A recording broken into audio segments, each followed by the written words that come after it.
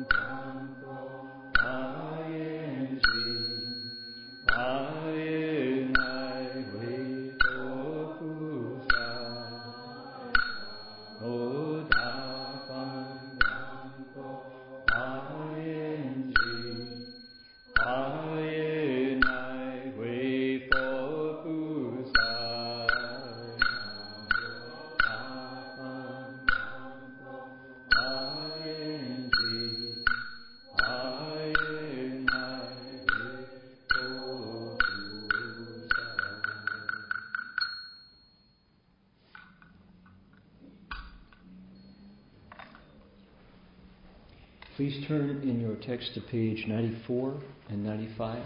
94, 95.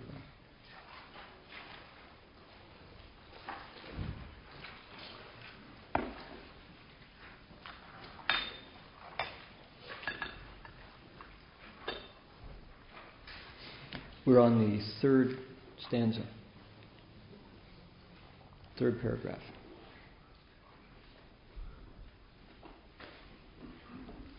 And we first recite the Chinese, and then we do the English, and then we go back and try to put some chanting tones, put some music to it, because this is the verse section. The verses for sure were chanted with the melody. So we're trying to interpret it for 21st century here in the West. So we'll do it again with a tone. Okay, the third stanza in Chinese. 为是众生故，而行种种事，王位及珍宝，乃至象马车。Next stanza down below. 头目与手足，乃至身血肉，一切皆能舍，心得无忧悔。Okay, let's try some chanting tones for this. 为是众生故，是众生故，而行种种事，而行种种事，王位及珍宝，王位及珍宝，乃至象马车。乃至象马车，头目与手足，头目与手足，乃至身血肉，乃至身血肉，一切皆能舍，一切皆能舍。心得无忧悔，心得无忧悔。Okay, over on the third paragraph. For the sake of these living beings, I will practice generosity in every form. I will give up my throne, my jewels and treasures, my elephants, horses, and cars, my head, eyes, hands, and feet, including my body, blood, and flesh. Each and everything I can renounce. Their minds have no worries and regrets. Okay. For the sake of these living beings, for the sake of these living beings, I will practice generosity in every form. I will practice generosity in every form. I will give up my throne, my jewels and treasures. I will give up my throne, my jewels and treasures, my elephants, horses, and cars, my elephants, horses, and cars, my head, eyes, hands, and feet, my head, eyes, hands, and feet, including my body, blood, and flesh, including my body, blood, and flesh, each and everything I can renounce, each and everything I can renounce. Their minds have no worries and regrets.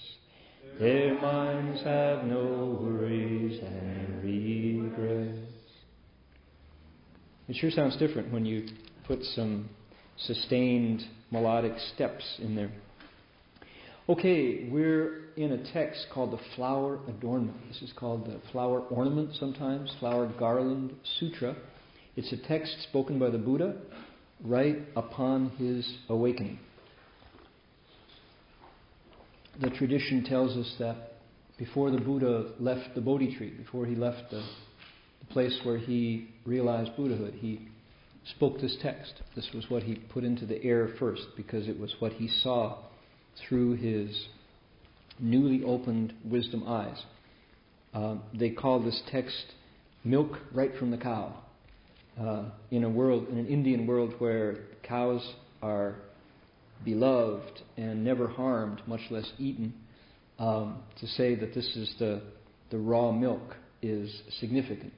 The other end of what you do with milk in the Indian world is called ghee, G-H-E-E, and ghee is, they say, the sublime flavor. It's butter that's been completely reduced of all dross, refined butter. And that would be, when you take the analogy across, that's the Lotus Sutra. So the Lotus Sutra is the most refined text. It tells you about Buddhahood. And the Avatamsaka over here is full of everything. It's got all the stuff still left in it. It hasn't been pasteurized, homogenized, or processed in any way. So this is our text. And if you had to say, what is it about? It's about the Bodhisattva. This expression of humanity called the Bodhisattva, the awakened being. Somebody who is selfless. Somebody who lives to benefit others. And this is the text. This is how, from start to finish, it's about the Bodhisattva and how one first makes that resolve in your heart and how you carry it forward into practice and how you, the verb is to walk, how you walk the Bodhisattva path to its ultimate point. That's our text. So we're in a section, we picked out one chapter to lecture on because this text is really, really long. And our teacher, Master Xuan Hua, whose image is here, lectured on this text every single night consecutively. It took him 9 years to finish it. And that's every single night, going step by step through it. So we do it once a week and have to pick carefully which chapter we lecture on, or else we would probably be doing this for more than 9 years, for sure. 9 times 7, given just once a week. So we picked out a text called the 10 Grounds, 10地品 in Chinese, Dashabhumi in Sanskrit. This is the 10 grounds of the Bodhisattva path, and it's pretty much towards the end of the path. This is not a beginner's text, but it's progressive and sequential. And our challenge is to make it come alive, to bring it to life, and to make it make sense. Which is not just a challenge, it's a delight. It's joyful to try it on, to put the text into your eyes and into your heart and into your mouth, and let these ancient words take form and take shape. So, this is the first of the 10 grounds. The 10 grounds is 10 parts, each ground being one part. We're in the first of the 10, and it's called the ground of happiness. That's the name of this stage, the Bodhisattva's ground or stage of happiness.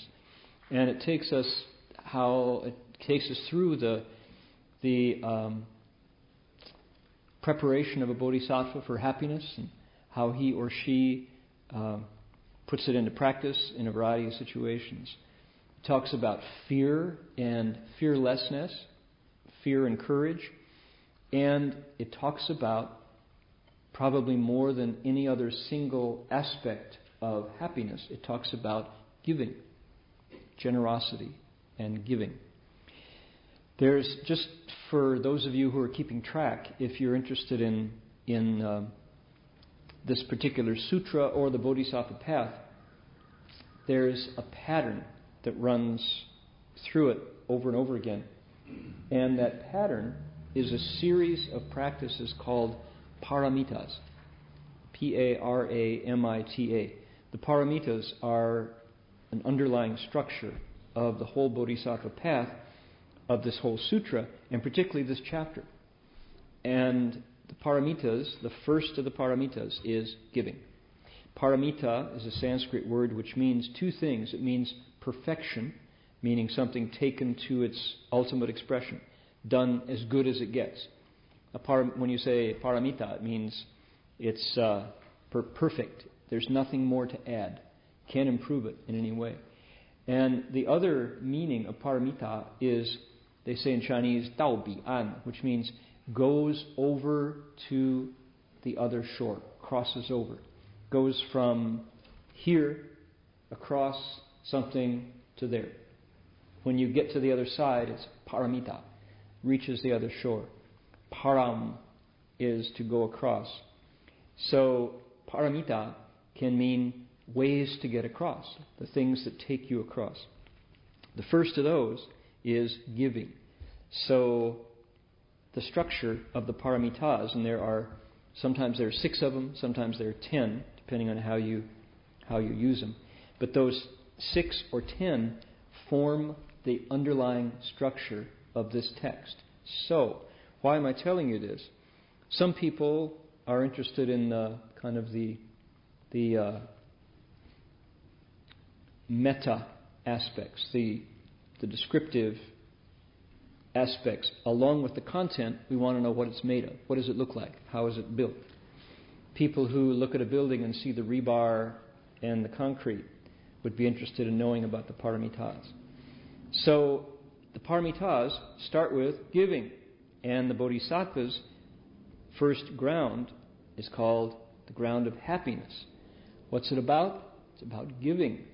So, connection, giving, happiness, generosity, happiness. What's our first verse? It says, 为是众生故而行种种施，王位及珍宝乃至香马车，头目与手足乃至身血肉，一切皆能舍，心得无忧悔。For the sake of these living beings, I'll practice generosity in every form. I'll give up my throne, jewels, treasures, elephants, horses, and cars, head, eyes, hands, and feet, body, blood, and flesh. I can renounce everything. Says the Bodhisattva. Their minds have no worries and regrets. So here's this is a statement. This is a first-person statement from a Bodhisattva on the first ground of the 10 grounds. And he's telling us, or she is telling us, what they are willing to do. It's all about giving. And this is the first stage of happiness. And it lists the kind of things that a bodhisattva is willing to... There are two verbs. The first is shi, practice many kinds of shi, many kinds of giving. Then down below it says ichie jianeng she, I can renounce. So there's one giving over, like level, horizontal, giving from equal to equal.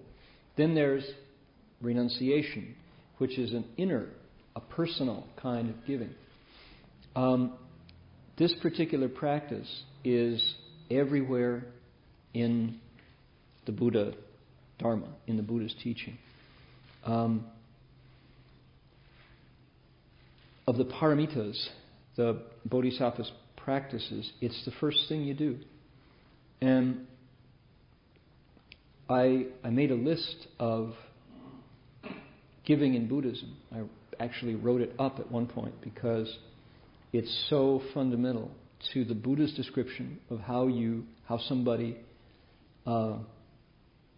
makes progress along the spiritual path. You start by giving. And once you poke into it, what you discover, there's all kinds of giving.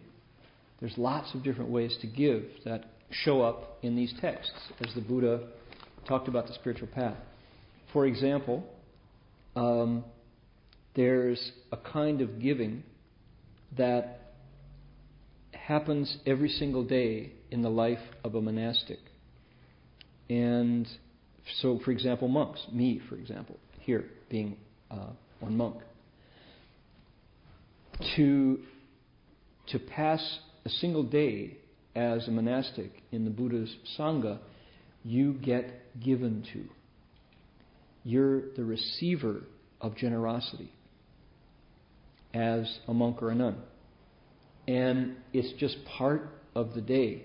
I've told this story a lot, so bear with me. I'll tell you again about my experience of going on alms rounds in Thailand. This is not a practice that monks in the Mahayana, in the Chinese Buddhist tradition that is represented here, or the Vietnamese tradition, or the Japanese tradition, or the Korean tradition, except on certain occasions. But in the Chinese tradition, monks didn't go on alms rounds. They were mostly out in the mountains. And there was nobody out there with a kitchen who was going to provide them food, so you don't take your bowl and go door to door. When all you have are squirrels and bears and birds. But in Thailand, in Burma, in Cambodia, in Laos, in Sri Lanka, and in India, back in the day, monks did. They would take their bowls, and I always want to make a footnote here. Please, if you're describing this ever, suppose you have an opportunity to talk about Buddhist practice, strike the word begging bowl. Okay? I was reading an article on CNN yesterday. CNN wrote up an article about Buddhist practice, and they were talking about monks with their begging bowls. And I thought, man, that is so deeply in the culture, and it's so wrong. Monks don't beg. Never did. Can't. Don't do it. In order to beg, you have to say, give me, or I want, or please. When monks go on alms rounds, they can't talk. There's no words. Furthermore, they don't make eye contact. Furthermore, no monk has ever said, I want. Right? It's just there's an I there and there's desire. And those are both obstacles to the path.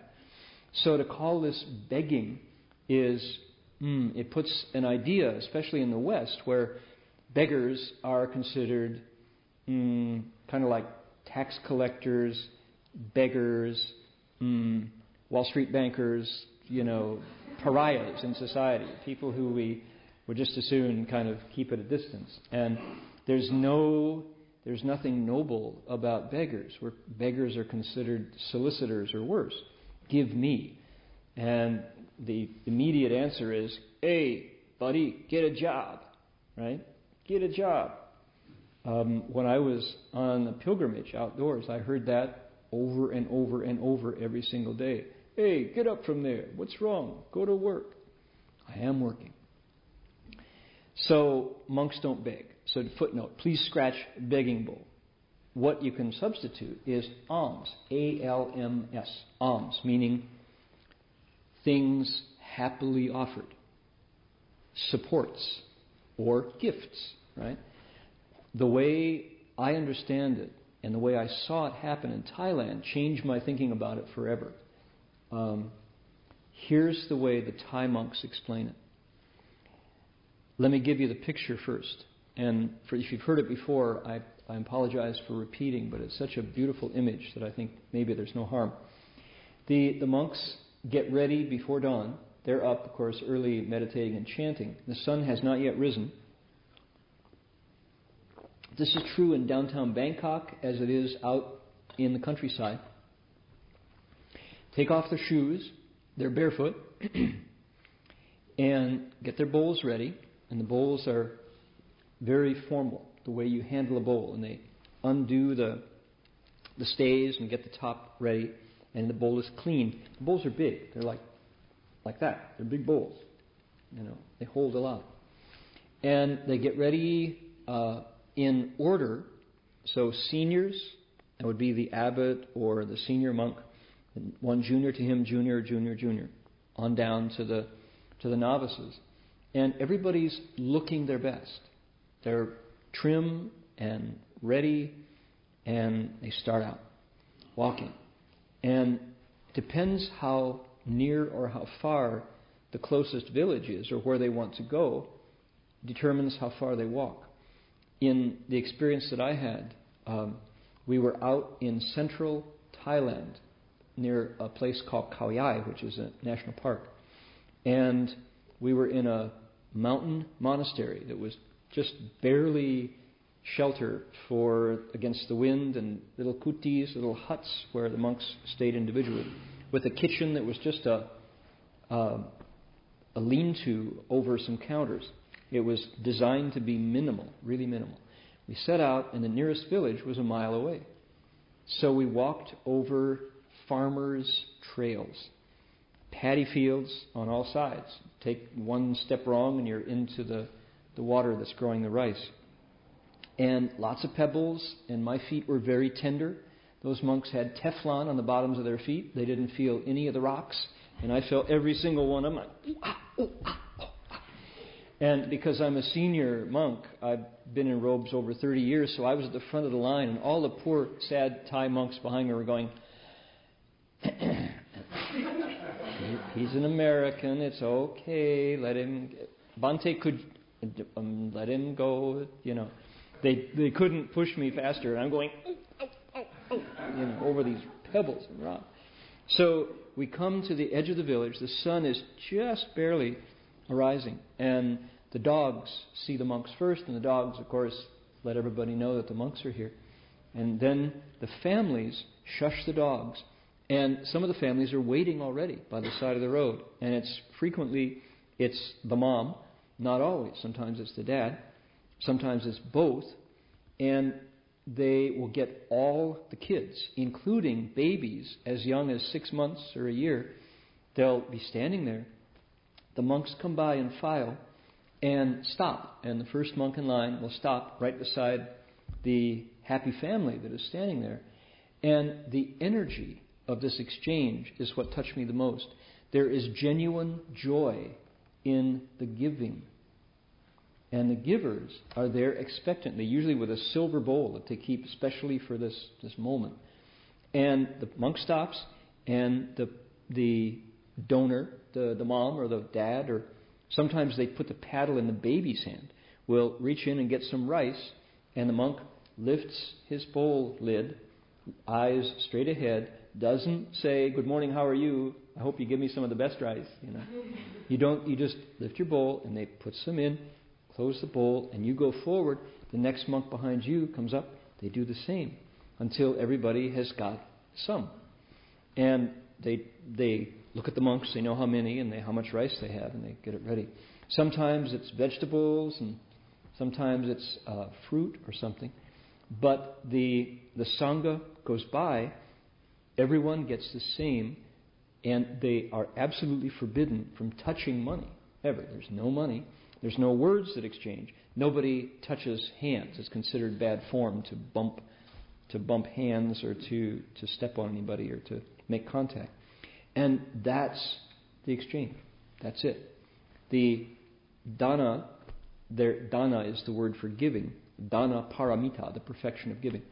The donors who offer dana say, any day that you can make an offering to these clean-looking, healthy-looking monastic people is a day that had a good beginning. Any day that starts by making offerings to the monks is a day that began well, they say. And it's very lovely. It's very refined and elegant, and it's been going on for thousands of years, just like that. And you can see the moms and dads are preparing the kids. The kids had been making offerings to the monks from their earliest memories. Before they were 1 year old, the kids have been, is this it? Doing it right? Putting food in the monks' bowls. And what do the monks do? The monks silently in line go back to the monastery. And if you are a solitary monastic living out in the woods, or on a pilgrimage or something, you go by yourself, and the lay people will offer to you. Usually the monks are in groups, so they come through. They go back to the monastery, take their bowls, dump them out, they separate the rice from the vegetables from the fruit, and they maybe re-steam the rice and get it ready, put it on trays. The monks have gone in, washed their feet, sat down in rows, in order, according to their seniority. And the food is brought in. They chant. They do the blessing of the food and the transference of the merit. Sometimes the lay people will follow. If maybe it's not harvest, the harvest is over and they're free for a month or so. And they'll come to the monastery to hear the chanting and also to eat the leftovers. And so the monks take exactly what they want and enjoy their lunch. Sometimes they speak Dharma. They give back Dharma in exchange as their share in the giving. And then the food goes down, and the novices get the leftovers, and then the temple boys, of which there's always a bunch, get the leftovers, and then the dogs and the animals get what's left over from the temple boys. So it's a very efficient, sustainable way of providing strength for the spiritual life. Where's the begging? None. So point being, let's remove that idea of begging bowls. All right? It's not. It's called alms bowls. Here's what the monks said. They said, this, if anybody asks them, are you going out begging for food today? They say, no, we never have. In the Buddha's Sangha, which has been on the planet for 2,550 years, monks never beg. Here's what we do. We make ourselves available should you care to practice generosity. And when you say it that way, it's on the donor. The monks are okay. A lot, a little, none, fine. I'm available if you would like to cultivate the practice of generosity. If you would like to, we say, plant good roots with the Sangha, or the Buddha, Dharma, Sangha, the triple jewel, here I am. So the monks are offering service to the lay people. That's the way it goes. And they stop eating at noon. So they eat breakfast and then again at noon, but they stop at noon. So there's usually 2 meals in the Theravada Sangha. In the Sangha, the City of 10,000 Buddhas, we do away with the breakfast part too. We eat once a day. So the monks eat very low on the food chain. Whatever people cook and offer and put in their bowls is what they eat. But look at it this way. My experience of that exchange was very joyful. It was very beautiful to see the happiness in the face of the families who are where we were. They're all farmers. This is a farming village. And they work really, really hard all day. You can see the grandma and the grandpa come out, and they're all bent over at 40 plus there because they've been working so hard their whole lives. But the contact with the Sangha every day puts them in touch with literature, puts them in touch with the Buddha, puts them in touch with cultivation, with blessings, with happiness. They connect with the idea that by supporting the spiritual lifestyle of a mendicant, they're planting, the phrase they use is they're planting blessings. Their life is going to get happy because selflessly, generously, they've made it possible for somebody else to meditate, to follow the Buddha's path, to live a pure lifestyle, to live the holy life. So it's a really lovely exchange and very happy. The senior monks who I was with, who were very familiar with the Thai village and the way of this process, actually did say hello.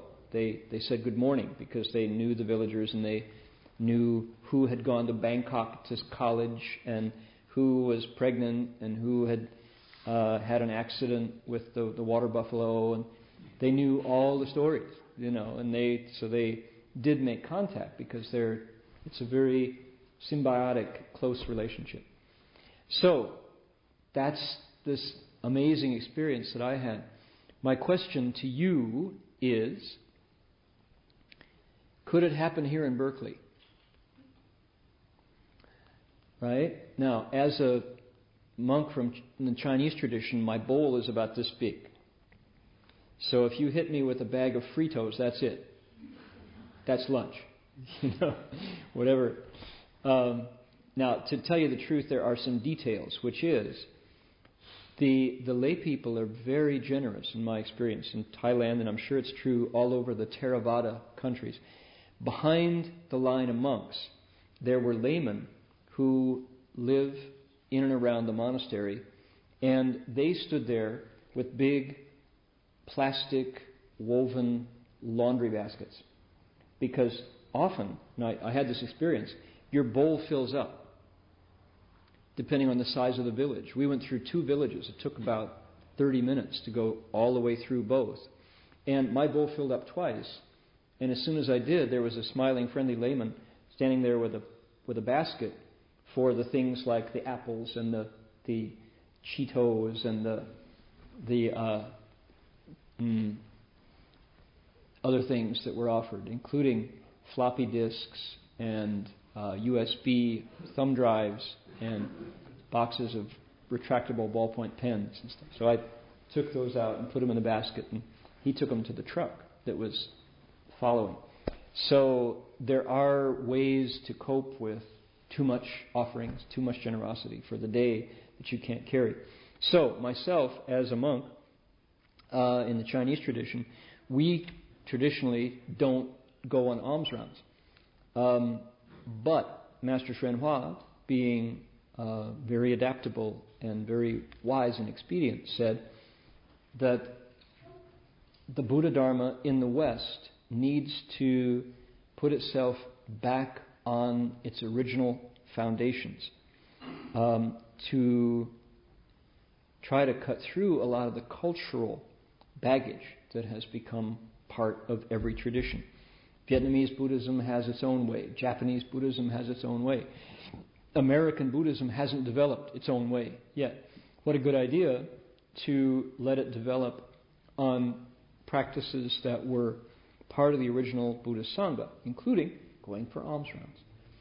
So the Theravada monks in America, Ajahn Amaro, Ajahn Pasano, Ajahn Sumedho, and the monks from Ajahn Chah's tradition have already done it. They've broken the ice, you might say. Every Thursday, or is it maybe 2 Thursdays out of the month, if you're in Ukiah in the morning, the monks wearing saffron robes come right down the sidewalk in Ukiah with their alms bowls. The very same monks I followed in Thailand are in Redwood Valley at Abhayagiri Forest Monastery, and they drive into Ukiah and go on alms rounds with their bowls.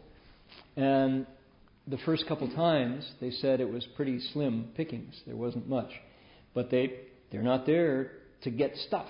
They're there to make themselves available should people choose to practice generosity. So after about the second time, my goodness, there were people waiting, and they would come. They'd come by and say, "Good morning, good morning. Do you take donuts?" Go run over to Krispy Kreme and come back and. How many are you? I have 2 for each. Would you like the chocolate eclair, or would you like, whatever it makes you happy to offer, as we're happy to accept, as long as it doesn't break the precept. Oh, okay. Well, here you go. Will you be back next week? Yeah, see you next week. And that's the way it goes. And people, American, Californian folks, were delighted to make offerings.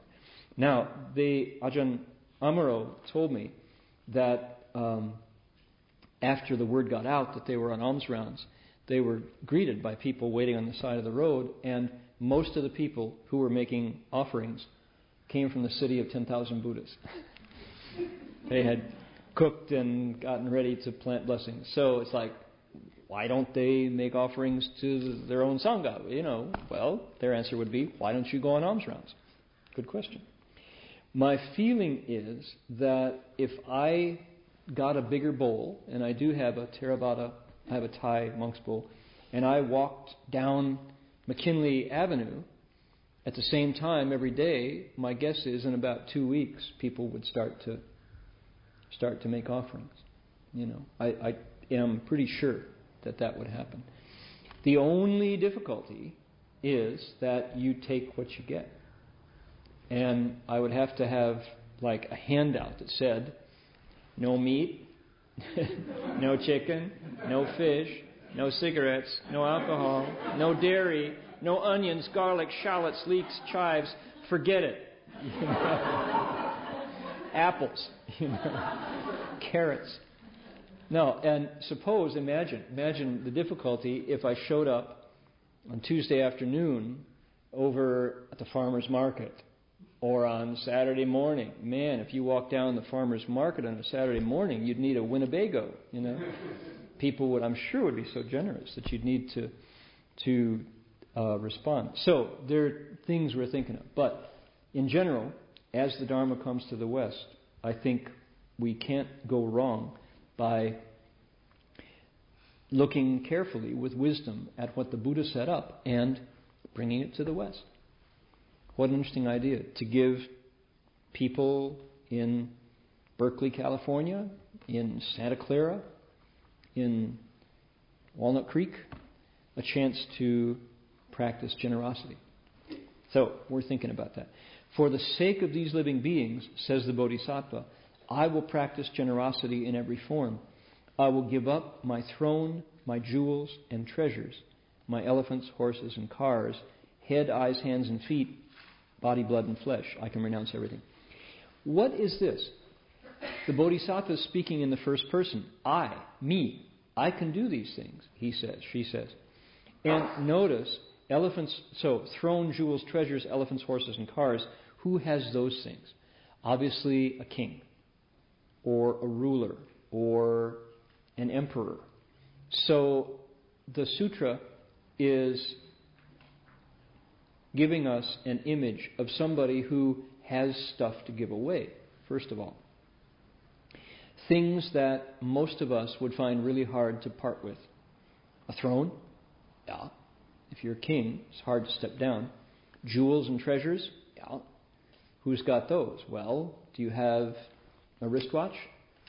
Do you have earrings, cufflinks? Do you have credit cards?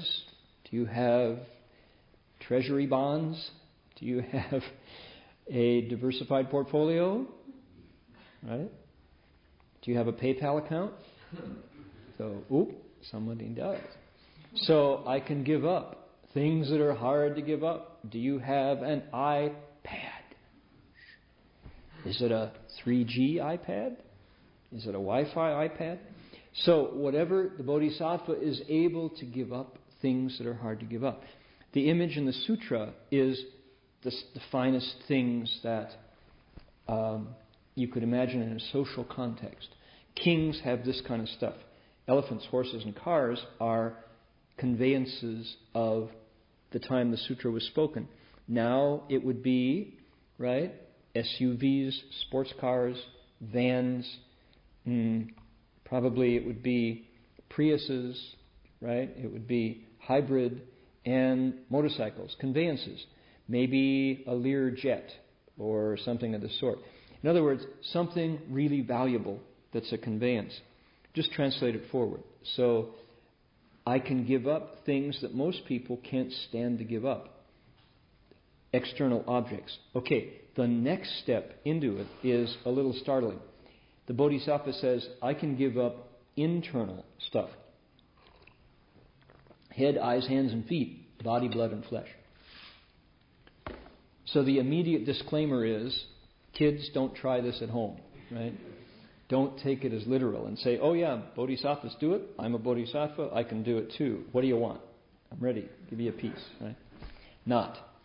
The bodhisattva in the sutra is not speaking metaphorically. Don't get that wrong. He, she could definitely do that. And there are stories about people, in fact, meeting a situation where what's needed is an eye, for example.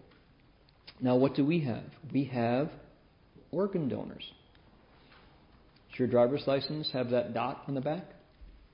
Are you an organ donor? Well, precisely what's being talked about here. Mostly that's after death, given the right conditions, where you say, I will give up a liver or a heart if needed, and it's appropriate, but people give up kidneys and while still alive. So it's not all that far-fetched. The Bodhisattva is saying something very similar, that I am so devoted to generosity, I'm so willing to give, that I don't hang on to anything, to no possession, including the things that are hardest to give up, which is our bodies. Right? Who wants to live without head, eyes, hands, feet, body, blood, and flesh? Nobody. But the the Bodhisattva is saying, even to that extent, I'm happiest when I'm... Here's the idea behind it. The thinking behind it is, a Bodhisattva has made vows to say, I'm here in service to living beings. My job is to end suffering for others. Because I have made a vow that I will do whatever it takes to, the phrase, cross living beings over, to get people out of suffering. What does it take? What do you need? If you need it and I have it, it's yours. I'm going to make it available. And the interesting thing, this is called the ground of happiness, right? The stage of happiness. The people I know who you could say are happiest, in my experience, are people who lead lives of service. People who actually do give of themselves. Not necessarily a finger or a foot or an eyeball, but who give blood, breath, attention, focus, time, selflessly to others are the happiest people I know. Think of who? I did a pilgrimage at one point in my formation as a monk, and I was outdoors for nearly 3 years. Didn't go indoors for nearly 3 years. Stayed on the coast of California, Highway 1, traveling from South Pasadena to Ukiah. And during that time I was silent. I didn't talk, but the person I was with did talk. And so I was witness to many, many, many conversations about the kind of things that people talk about when they meet pilgrims.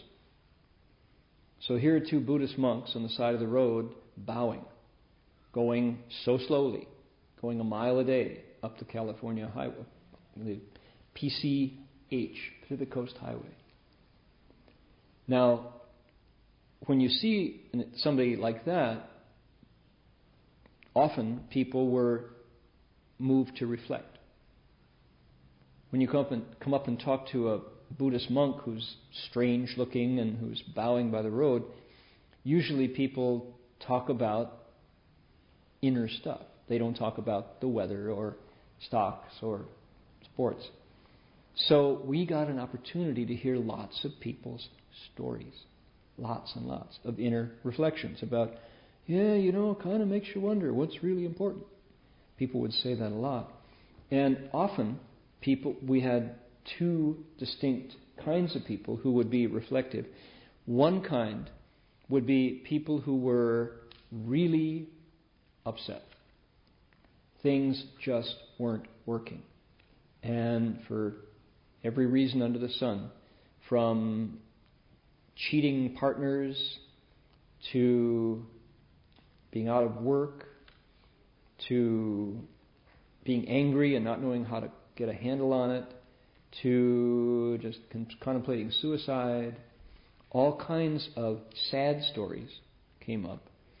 And people who came out because of happiness, because of joy, wanting to share something, wanting to know what they could do, or just wanting to experience what it's like to bow on the highway with Buddhist monks. Generally, there were that division. And the people who we met who were the unhappiest were people mostly... I compared notes with Marty. We kept journals, and this was something that we both recognized. The people who seemed to be the most afflicted were people who were grabbing for all the gusto they could get and having it not work out, having it not deliver what they expected.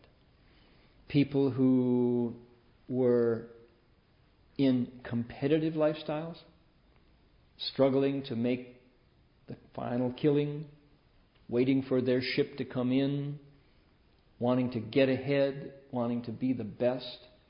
Those are folks who, by and large, had stories that went like this. Sometimes good, sometimes really bad. The people who had, in general, this kind of constant energy of satisfaction, joy, energy, delight, were people whose lives were given in service. We met lots of teachers. We met lots of, interestingly enough, paramedics. People who would pull our ambulance over just to chat. Firemen.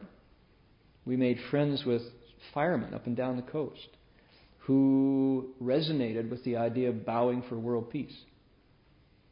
We met caregivers, nurses, doctors, people whose lives were given not in competition, who gave their time not to be the best or to be number one or to get ahead, but whose lives were given in picking up pieces for others, in cleaning up the messes, in extracting people from disasters. Those were the folks who, by and large, had a different vibe. And the vibe was steady and it was open, ready to experience whatever we could show them as Buddhist monks. Interesting, huh? The givers were the happy people.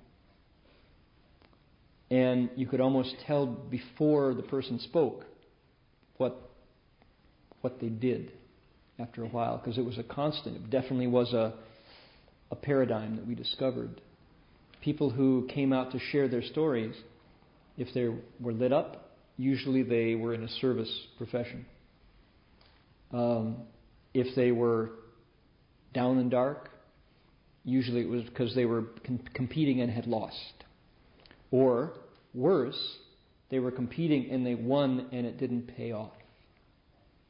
They got it and it wasn't what it promised.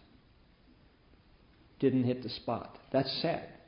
Because if you buy the marketplace hype only to discover in the next product cycle the one you got isn't the one anymore, that's a big awakening. That's a loss of innocence.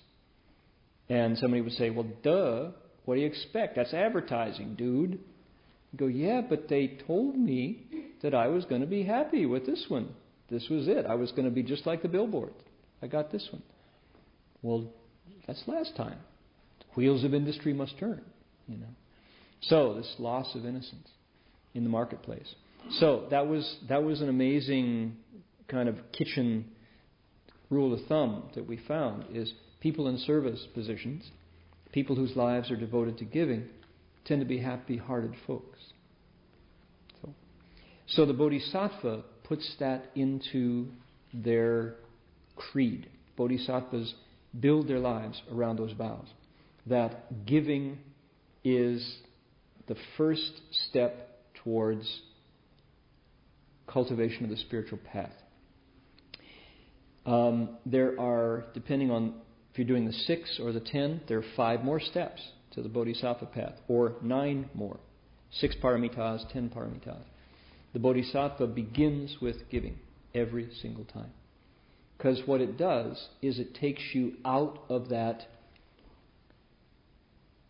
idea, the form that every aspect of life is here to serve me. The Buddha's awakening was that the me is an illusory me. And it's the source of all the pain and misery. The dukkha comes from eternally serving the me, only to discover that me is a very amorphous, illusory, fast-moving, slippery projection. Who am I? Not who I was, and not who I'm going to be. And when every action, word, and breath is there to serve this me in the middle, and that me is always changing, that's a setup for dissatisfaction. So giving is the first step to kind of loosening the boundaries of that. Yeah, it's a good thing. I'm giving it to you because it's good. Not because I don't want it anymore, or because it's the crummy one, right? It's the best. And that's why I want to share it. So there'll be two people who get the best, or more. What a different, just in that single thought, there's joy, right?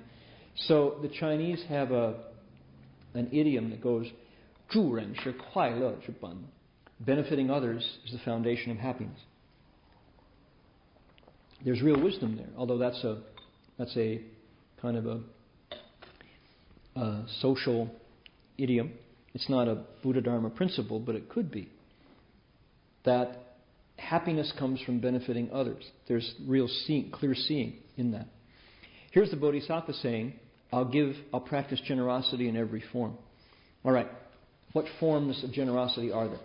We talked about making offerings to monks, supporting the spiritual lifestyle of people who are out of the marketplace, who are not going to be working hard to sustain their lives or their loved ones. And that's risky. You're trusting in others' generosity to do that. So that makes possible this kind of giving. For the monks and nuns who are receiving the generosity, they live a life of gratitude, gratefulness. For the donors, they see it as a chance to create blessings. Happiness in the future comes from supporting others who are leading a spiritual life. Okay, that's offering, making an offering. Giving that goes between equals is just giving. I have something, I'll share it with you. You're pretty much the same status. You're not a monastic or a holy person. You're not the Buddha. And so there's giving over. There is charity, which kind of is a sense of, I have and you're in need, so I will supply your need. That's a kind of a charity giving, a kind of a rescue. I'm giving water pumps, water filters, blankets and tents to people who experience an earthquake and rains. So there's a kind of a charity giving, that is to fulfill a need, to satisfy a need. Then what else is there? There's also, it mentioned here, renunciation, letting go of, learning to do without. It's not that you're necessarily giving to somebody who you're not offering to someone superior, i.e. the Buddha. You're not handing over to an equal, sharing. You're not sharing with an equal. You're not giving charity to someone who is in need. You are giving up, letting go. Another kind of giving. Here the Chinese word is she. And it's the idea of finding out how much you need. Monks and nuns lead lives of renunciation. And this is interesting because it's not what you think. If somebody had told me when I was even 23, because I became a monk at age 24, if somebody had told me at age 23 that I would be living without possessions, without anything other than a few robes, without a house, without bank accounts, without credit cards, etc., I would have doubted seriously. That's saying it mildly. I would have said, you're nuts. Who in the world would want to do that? And on the face of it, doing without material things seems bitter. Seems, who would want to do that? How do you get along? You think about the things. I mean, I have a wristwatch. The Theravada monks don't wear wristwatches. They don't have any kind of jewelry whatsoever. Their timepieces, they carry maybe a timepiece, but it's a watch without a strap that they tuck into their belt. the people who I've met who have lived the life of a renunciate tend to be very happy souls. To the point where it puts a serious doubt in the equation that stuff makes you happy. It's the exact opposite of the marketplace. Right? The marketplace lives by the assumption that the happiest person has the most stuff or the best stuff. You know the phrase, he or she who dies with the most toys is the winner. Right? He who dies with the most toys wins. That's what the world would tell you. My experience is not necessarily true. Stuff is nice. Nice stuff is nice. But there's definitely a correlation beyond which stuff becomes oppressive. There's a wonderful sociological treatise called The Rise of Happiness in Capitalist Societies. It's I don't have the citation with me right this minute, but if anybody's curious, I'll be happy to pass it on.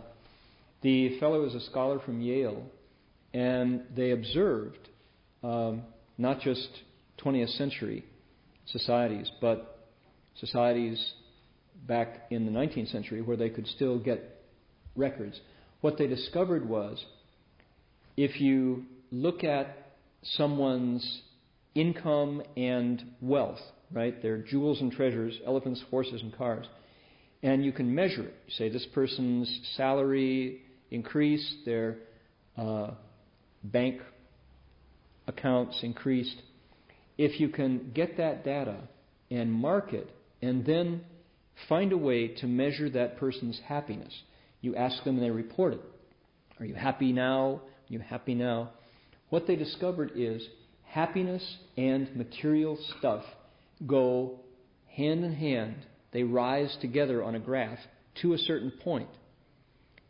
The happiness beyond that level levels out and the wealth goes up. Even sometimes the happiness dips.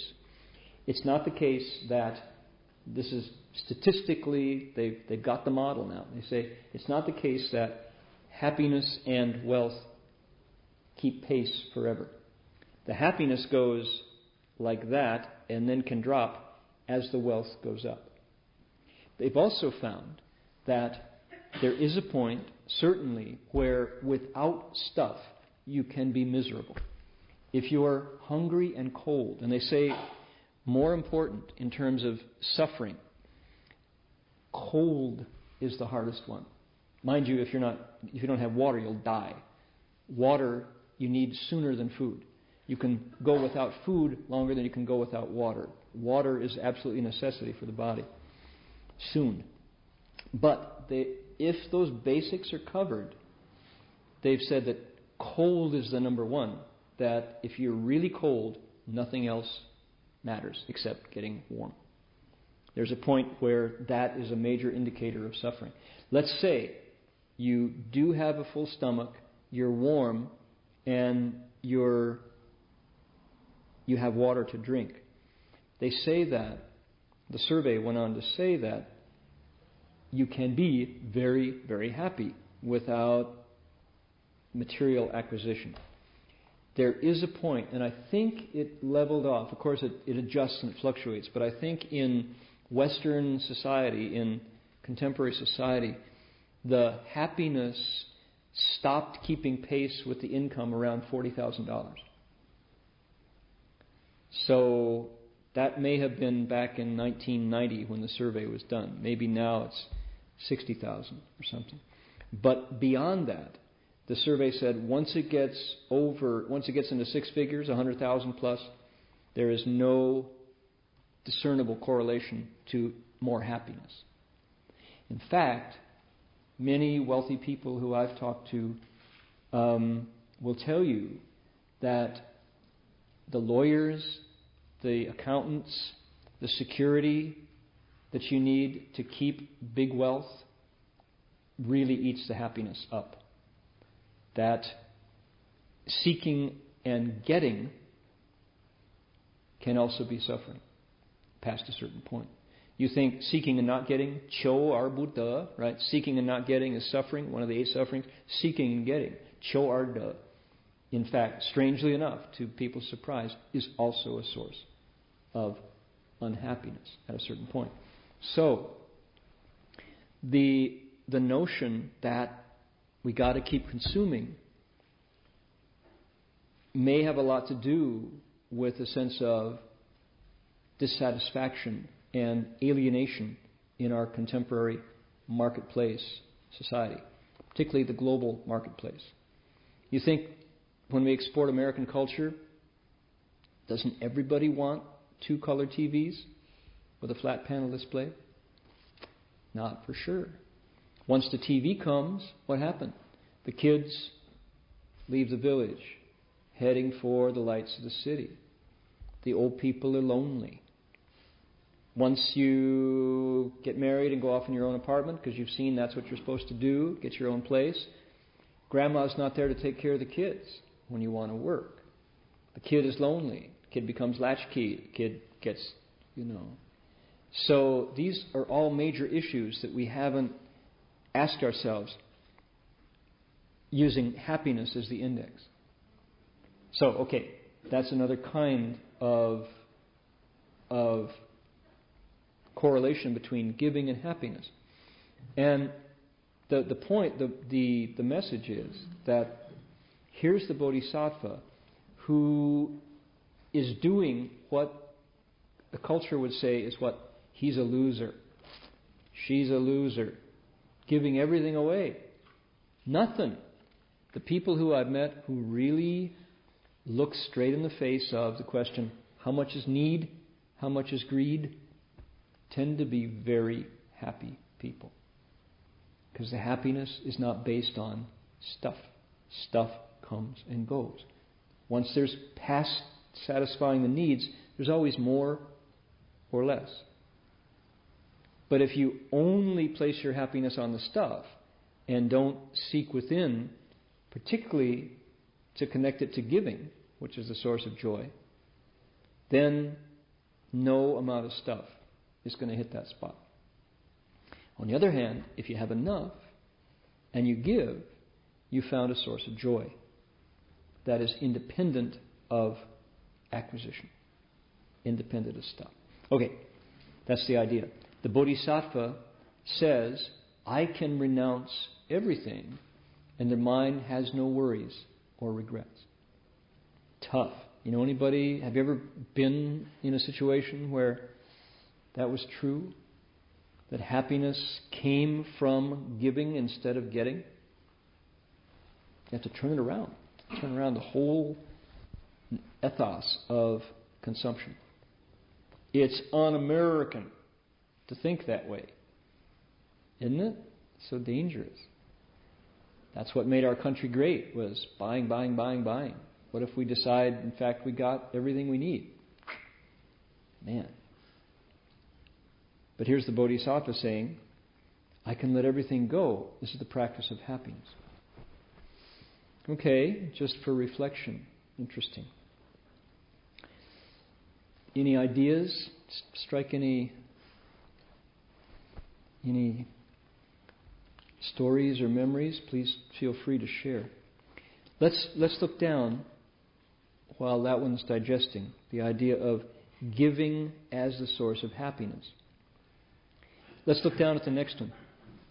求种种经书，其心无厌倦，善解其意趣，能随事所行.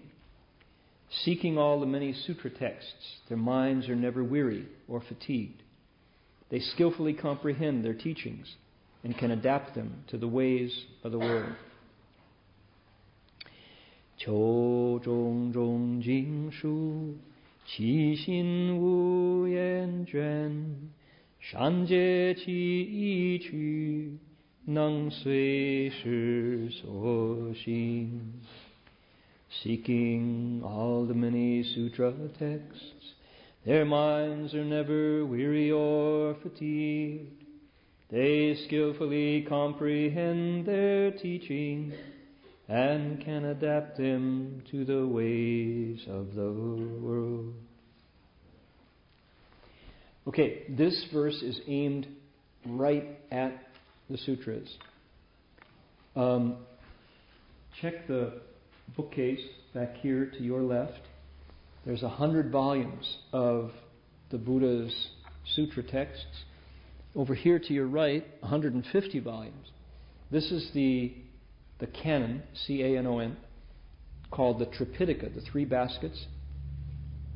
This is the supplementary canon, supplementary Tripitaka. The three baskets are sutras, shastras, and Vinaya. Sutras are words attributed to the Buddha, words that they actually say the Buddha did speak. There are 1,300 separate texts that have the word sutra in them. Shastras are commentaries that later individuals made about the Buddha's words.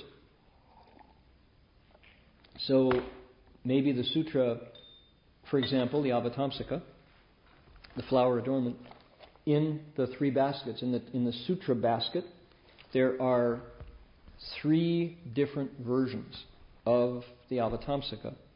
And there are other shorter versions, chunks of it that came together. But there are 3 distinct, separate texts called the Avatamsaka Sutra. And in the commentary basket, the Shastra Pitaka, there are dozens of commentaries, some 3 times as long as the sutra, where people are making commentary, like I'm doing tonight. The Vinaya is the texts that have to do with the organization of the Buddha's community. So, how to make monks and nuns, how to set up the Sangha, how to go on offering alms rounds, how to deal with medicines, clothing, robes, etc. So 3 baskets. Those are the Buddhist literature, and it's interesting because it's an open canon. It's not closed. It's not done. In the biblical literature, the idea that we're going to find another gospel is challenging, right? The various councils from the time of Jesus and on through the biblical history of the reasons why emperors would call groups together, or scholars would want to correlate the Latin with the Greek, with the Aramaic versions of the Bible. That created what we now know as the Old and New Testament, the Hebrew Scriptures and the Gospels. It's not impossible to think that another, like the Essene Gospels, might appear, but the scholarship has been so intense on those specific books that the idea of another Moses coming down with tablets is far-fetched. In the Buddha's literature, it's a very different setup. They don't come from revelation. It's not that God speaks to a prophet who then delivers the texts to humanity. The idea is the Buddha was a person whose wisdom opened up so that he saw the principles of, quote, the nature, of the Dharma nature. And he reported what his wisdom revealed to him in any given situation. The sutras are the words the Buddha spoke in all those situations from his wisdom. If you open wisdom, if you cultivate till your wisdom is functioning, you can contribute a sutra to the Tripitaka. It's an open canon. It's not done because it's a process that doesn't depend upon revelation from a deity. from a non-human source. It's a very human process. So if your wisdom is the same as the Buddha's, you're qualified to speak a sutra. The sixth patriarch was a monk in the Tang Dynasty in the 8th century. His scripture is included in the Tripitaka, even though he was not historically the Buddha. His wisdom was acknowledged as the same. Interesting difference for people who are interested in theology. What is it about a closed canon and an open canon? A text given by revelation or a text given by realization? Different way to look at it. So, the sutra texts all came from the Buddha running into a situation where he said, monks, here's what you need to do should you seek wisdom. Here's how compassion works in this case, said the Buddha. And all those texts arose from that. There are said to be 5 different periods that the Buddha spoke sutras during. And I'm about to sneeze here.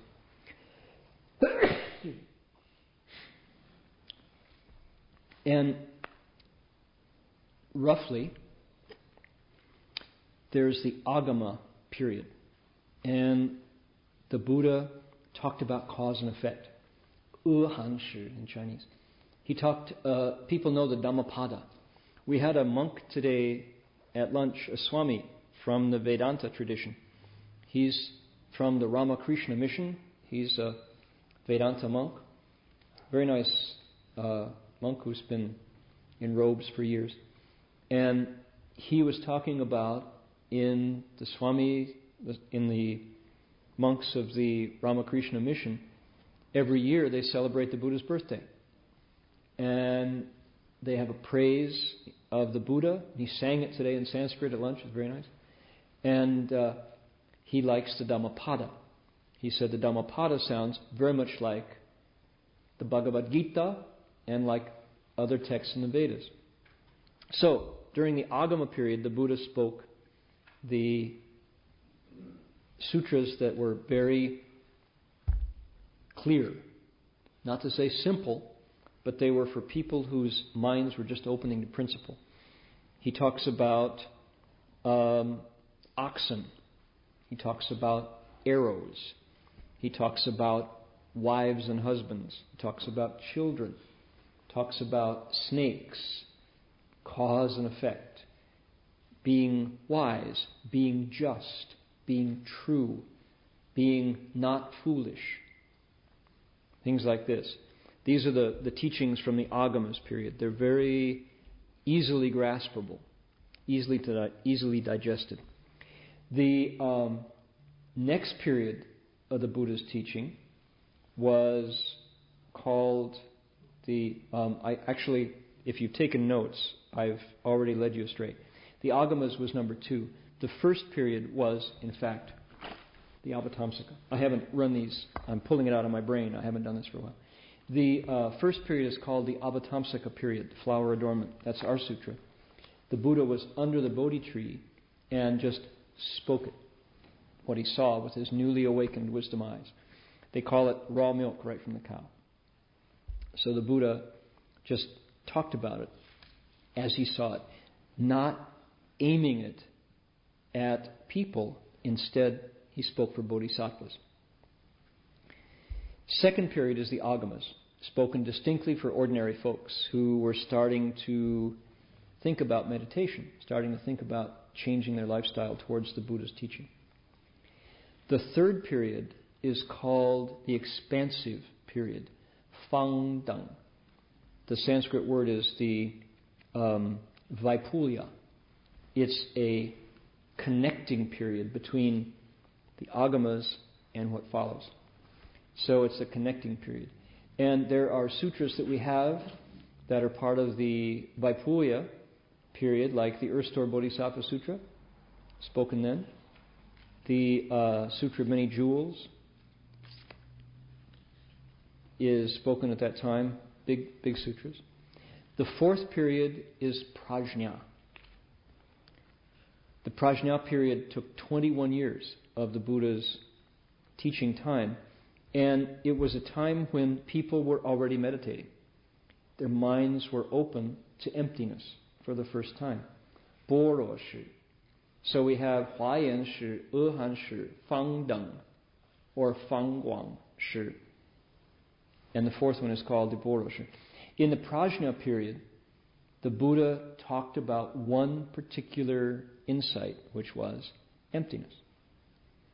And it's so distinctive and so different from what was available in India at the time that it became connected to all of Buddhism. People talk about Buddhism as, in China, Kong Man, the gate of emptiness. The idea that the Buddha says, "O Shariputra, form is not different than emptiness. Emptiness is not different than form. Form itself is emptiness. Emptiness itself is form. So too are feeling, cognition, formations, and consciousness." That's what? That's the Heart Sutra. The heart of Prajna Paramita. The Prajna period has tiny sutras. They say this, the one syllable "ah" contains all of Prajna. Did you all get that? Did you hear it all? Ah. Did it sound empty to you? No. So there's that. There's the Heart Sutra. There's the Diamond Sutra. There's the Compassionate King who protects the country, Prajna Paramita Sutra. There's the 8,000 line Prajna Paramita, the 50,000 line Prajna Paramita, and the 500,000 line Prajna Paramita. There are many volumes of our Tripitaka which are one sutra, the Maha Prajna Paramita Sutra. And even though it's long, the great Prajna Paramita Sutra, it's still explaining emptiness. One particular Dharma door. Okay, that's number 4. The 5th period of the Buddha's teaching is called the Lotus Nirvana period. And in that period, the Buddha spoke only a few sutras. It was the end of his life, and the lotus was the biggest departure from everything the Buddha had spoken. Avatamsaka for bodhisattvas, the agamas for folks on the ground, the expansive connecting teachings, the prajna teachings for advanced meditators who were ready for emptiness. Their experience had already taken them through the notion that these things are permanent. And then finally, the Lotus Nirvana period where the Buddha said, everybody will become a Buddha.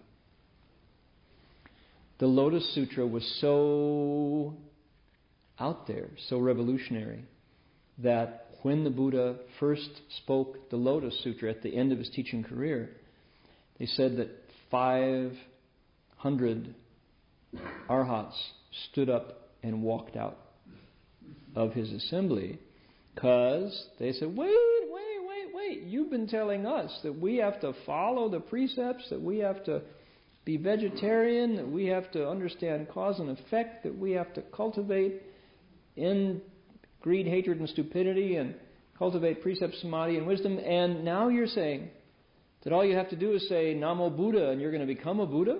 You cheated us, they said. And seriously, this is historically what happened. 500 of the Buddha's disciples left when he said, he opened it up really wide and said, in fact, I had to train you step by step because you weren't ready for that. If I'd said it at that point, you would have said, oh fine, who cares? We'll go off and go to Reno and gamble and figure that we're going to become Buddhas in the end, so it doesn't matter, right? So the Buddha said, no, you needed that foundation. So and then there were others who said, what a wonderful, compassionate, universal teaching. So the Lotus Sutra is the sutra that says all beings become Buddhas. All you need do, it says, is raise your hand in a salute, do a half bow, say a single sentence of Namo Buddha, praise the Buddha. And that's enough of a seed to bring your nature to fullness over time. Why? Because the nature is that sensitive to goodness. Our Buddha nature is really ready to receive any wholesome seeds. So it's a matter of time. Of course, if you cultivate every day and you meditate, you do cultivate precepts, concentration, and wisdom and put an end to greed, hatred, and stupidity, you can become a Buddha quickly. So don't wait. And then in the Nirvana Sutra, that was the last sutra the Buddha spoke. So that's the fifth period. So Avatamsaka, Agamas, expansive period, Prajna, the wisdom period, and then the Lotus Nirvana. Those are the 5 sutra texts. Their minds are never weary or fatigued. They pursue those texts. They study them, they copy them out by hand, they type them, they put them online, they make PDFs and distribute them. They memorize them, they translate them, they put them on YouTube, they put them to guitar and banjo music. All the different things you can do to adapt sutras to the ways of the world. We're in a time right now when we're translating. These sutras have never been in the languages of the West to this point. So to have this book in your hand is really quite amazing. The fact that it's available in not only Hanzi, in Chinese characters, but also in the Romanization, ABCD, and then in English. That's astounding. And I know there are people who are reading it in Vietnamese as well.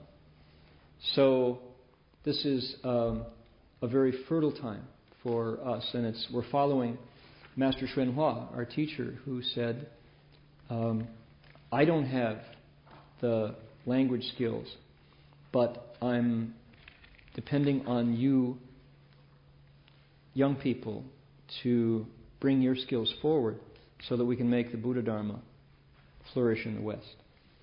So we're following his vows. Seeking the many sutra texts, their minds never weary or fatigued. They skillfully comprehend their teachings and can adapt them to the ways of the world. What am I waiting for? I'm waiting for somebody who is an illustrator.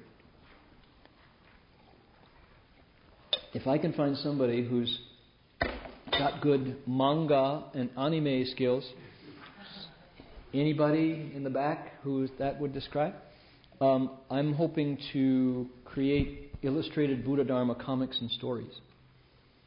I think good illustration is a perfect medium for this Avatamsaka in particular, because it's worlds within worlds, interpenetrating without obstruction.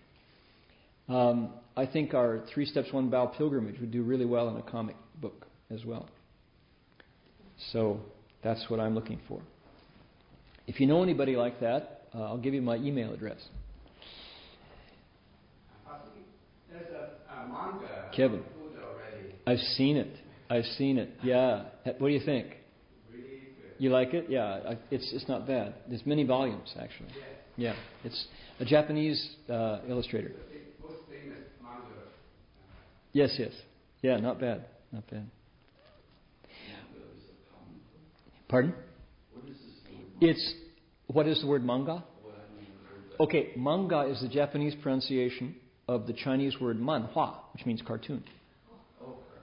Yeah, manga are Japanese comic books that they've carried that art to such a level. They've become, in the last 40 years, so much a part of Japanese culture that the government issues all of their, how to apply for government positions in manga form. They're beautifully done. And anime is when those become animated. So it's cartoons. Not comics, but cartoons. So manga and anime. Let me get our guitar and we can transfer the merit. And then I want you to meet somebody.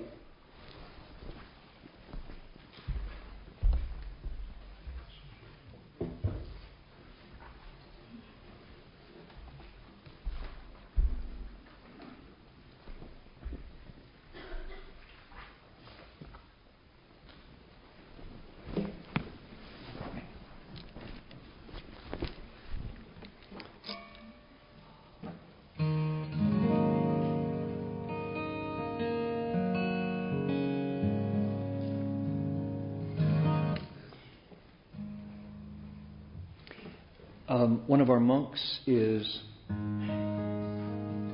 in the process of having a liver transplant, Bhikshu Hung Shou, and he's being held together by modern medical science, miracles, medical science. One of our nuns in Taiwan suffered a serious fall at Mituo Si in Hualien, and she is in intensive care. And one of our other senior nuns is in her 80s and is experiencing serious bad health. But everybody at the City of 10,000 Buddhas bowing their repentance has been transferring with might and main. So people feel very much a connection between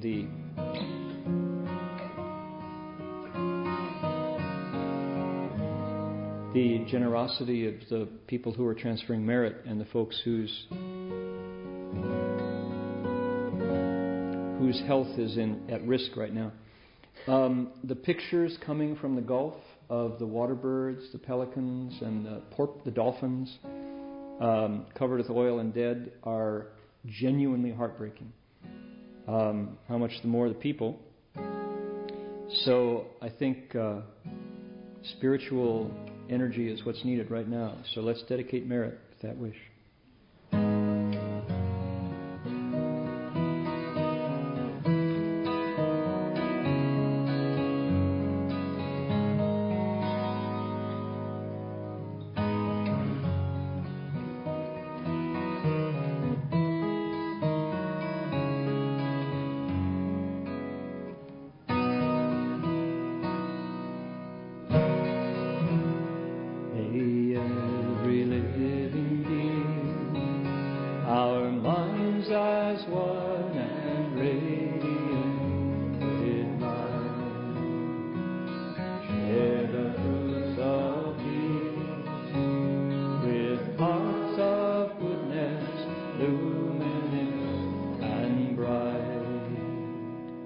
If people hear and see how hands and hearts can find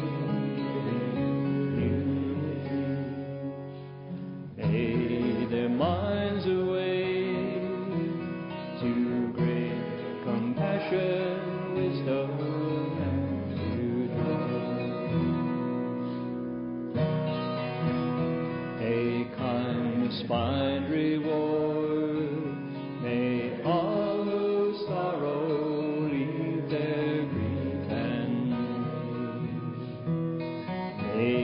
Boundless light break the darkness of their endless night.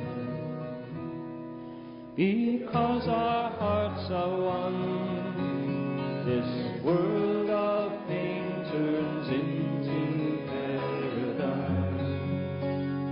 May all become compassionate. May all become compassionate and wise.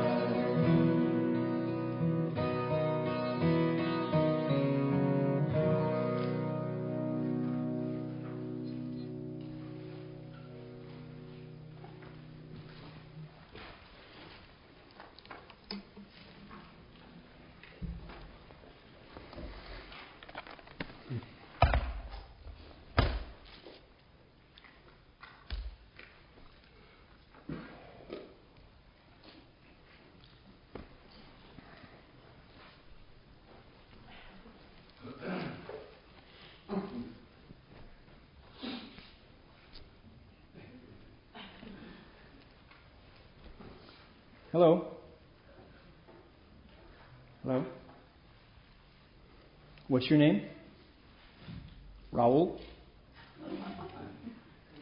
Raul. Raul. Raul. I'm a coyote, but I'm a urban coyote. You're an urban coyote? Uh-huh. What does that mean? Well, I did a double major at State. I did animal husbandry and folklore. Folklore, yeah.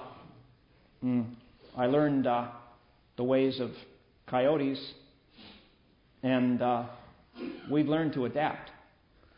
And actually, I think it's a lesson you humans need to learn. What do you mean? Well, you see, you're not the easiest group to get along with.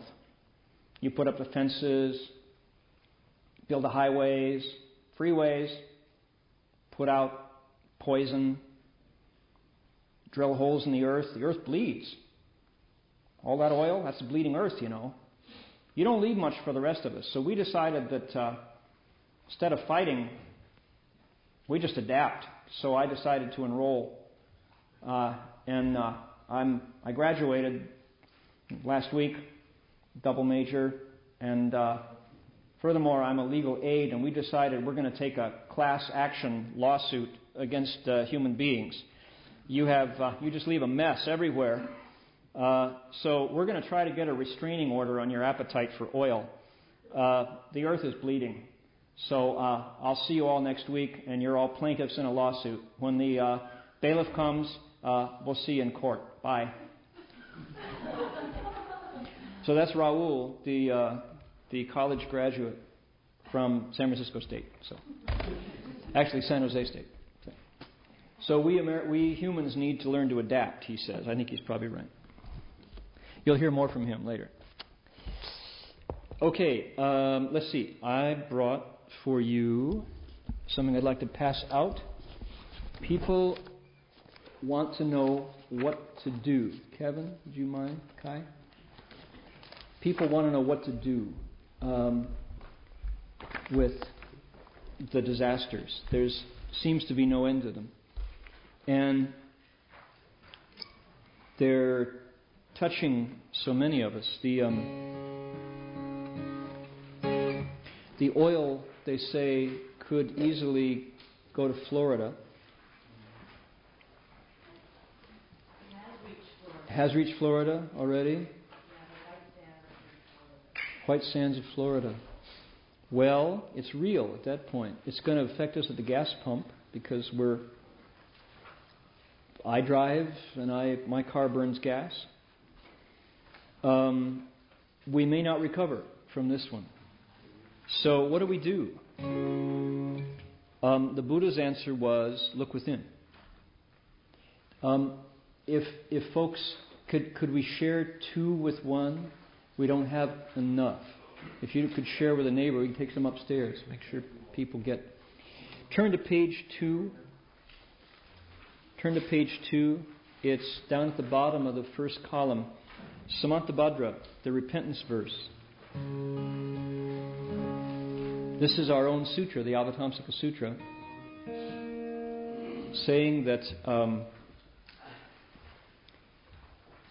there are words that arise from wisdom, and if we can find words to unlock our connection to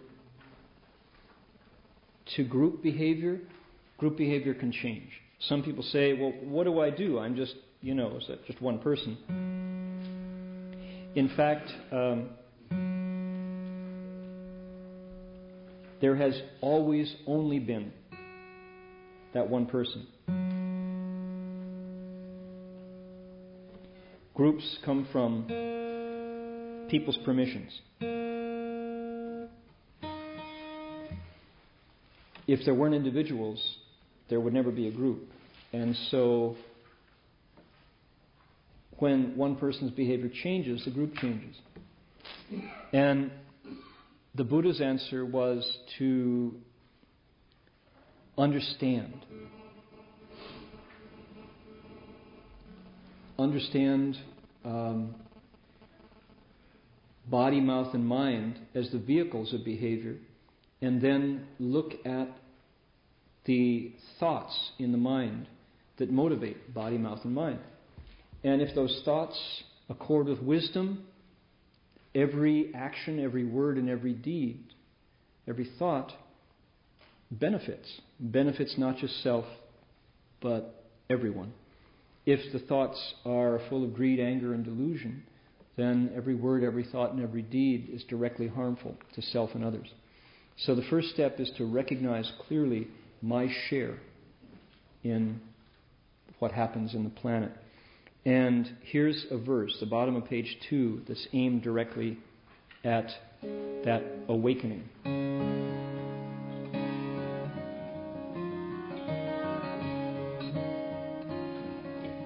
This is from the sutra. For all the harmful things I've done, with my body, speech, and mind, from beginningless greed, anger and stupidity, through lifetimes without number,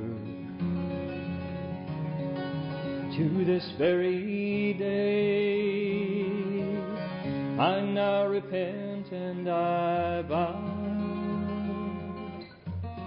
to change entirely.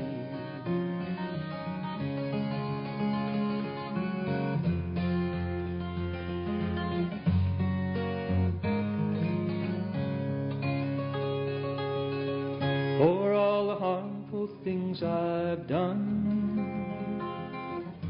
with my body, speech, and mind, from beginningless greed, anger and stupidity, through lifetimes without number, to this very day, I now repent and I vow to change entirely.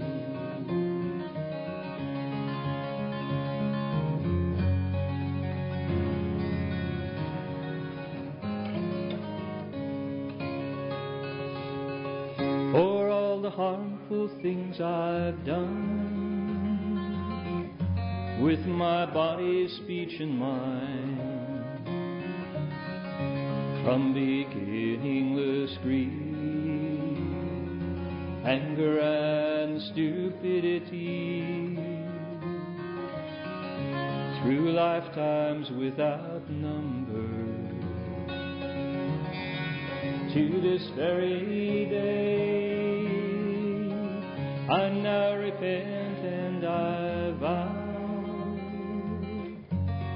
to change entirely. Last line again.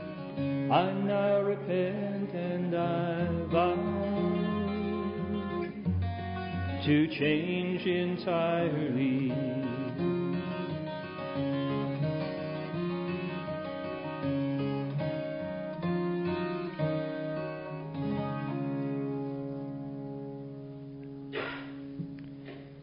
Okay, so that's from the Avatamsaka Sutra. Those are the Buddha's words, talking about, in fact, who's responsible. If we shake our fist at British Petroleum long enough, does anything change? Not when you turn the ignition in your car the next day. So, as we all will tomorrow. Okay, deep problem. Now, we have a yard sale coming up. Is that what you thought I was going to say? Our yard sale. Hey. Yard sale happens on June 26th and June 27th. Is that a Saturday and Sunday? Saturday and Sunday? Yes. Yep. 9 to 5, 9 a.m., 5 p.m. at the Berkeley Buddhist Monastery. That's where we are sitting right now.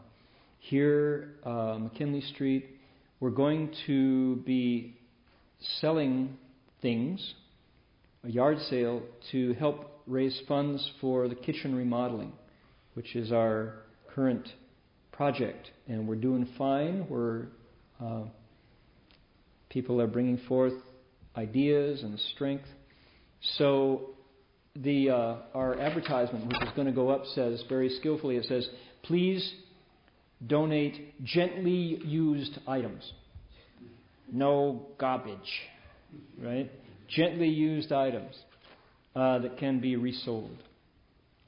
Collection will be from June 24th, that's a Thursday, to 10 a.m. on Saturday the 26th only. Okay? I'm passing on this information, and this will also be posted in the back.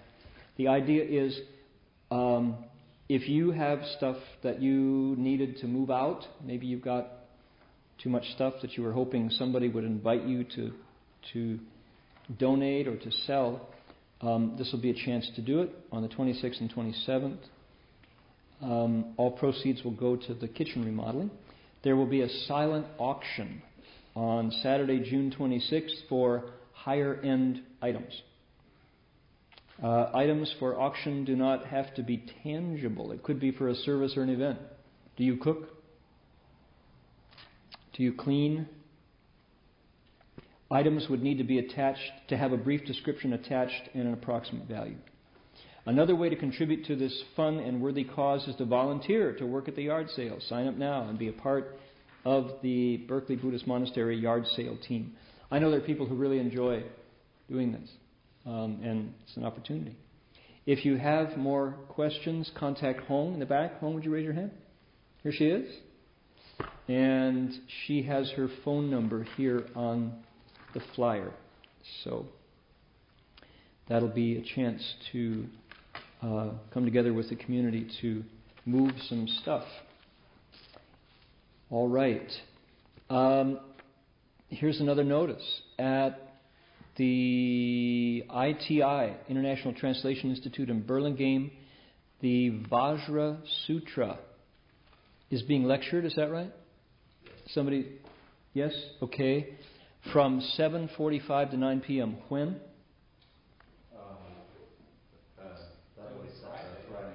Friday. Friday doesn't say here. So Friday night, 7:45 to 9, the Diamond Sutra, the Vajra Sutra, is being lectured at Burlingame. If you go to Ustream, you can also find it online. Good. Okay. So the Diamond Sutra being lectured at Burlingame, ITI, International Translation Institute. That's on Murchison Drive, 1777 Murchison, right behind the Burlingame Plaza Shopping Center, right next door to the CTA, California Teachers Association. 7:45 to 9 p.m. on Fridays, and you can catch it on Ustream if you want. See it online. All right.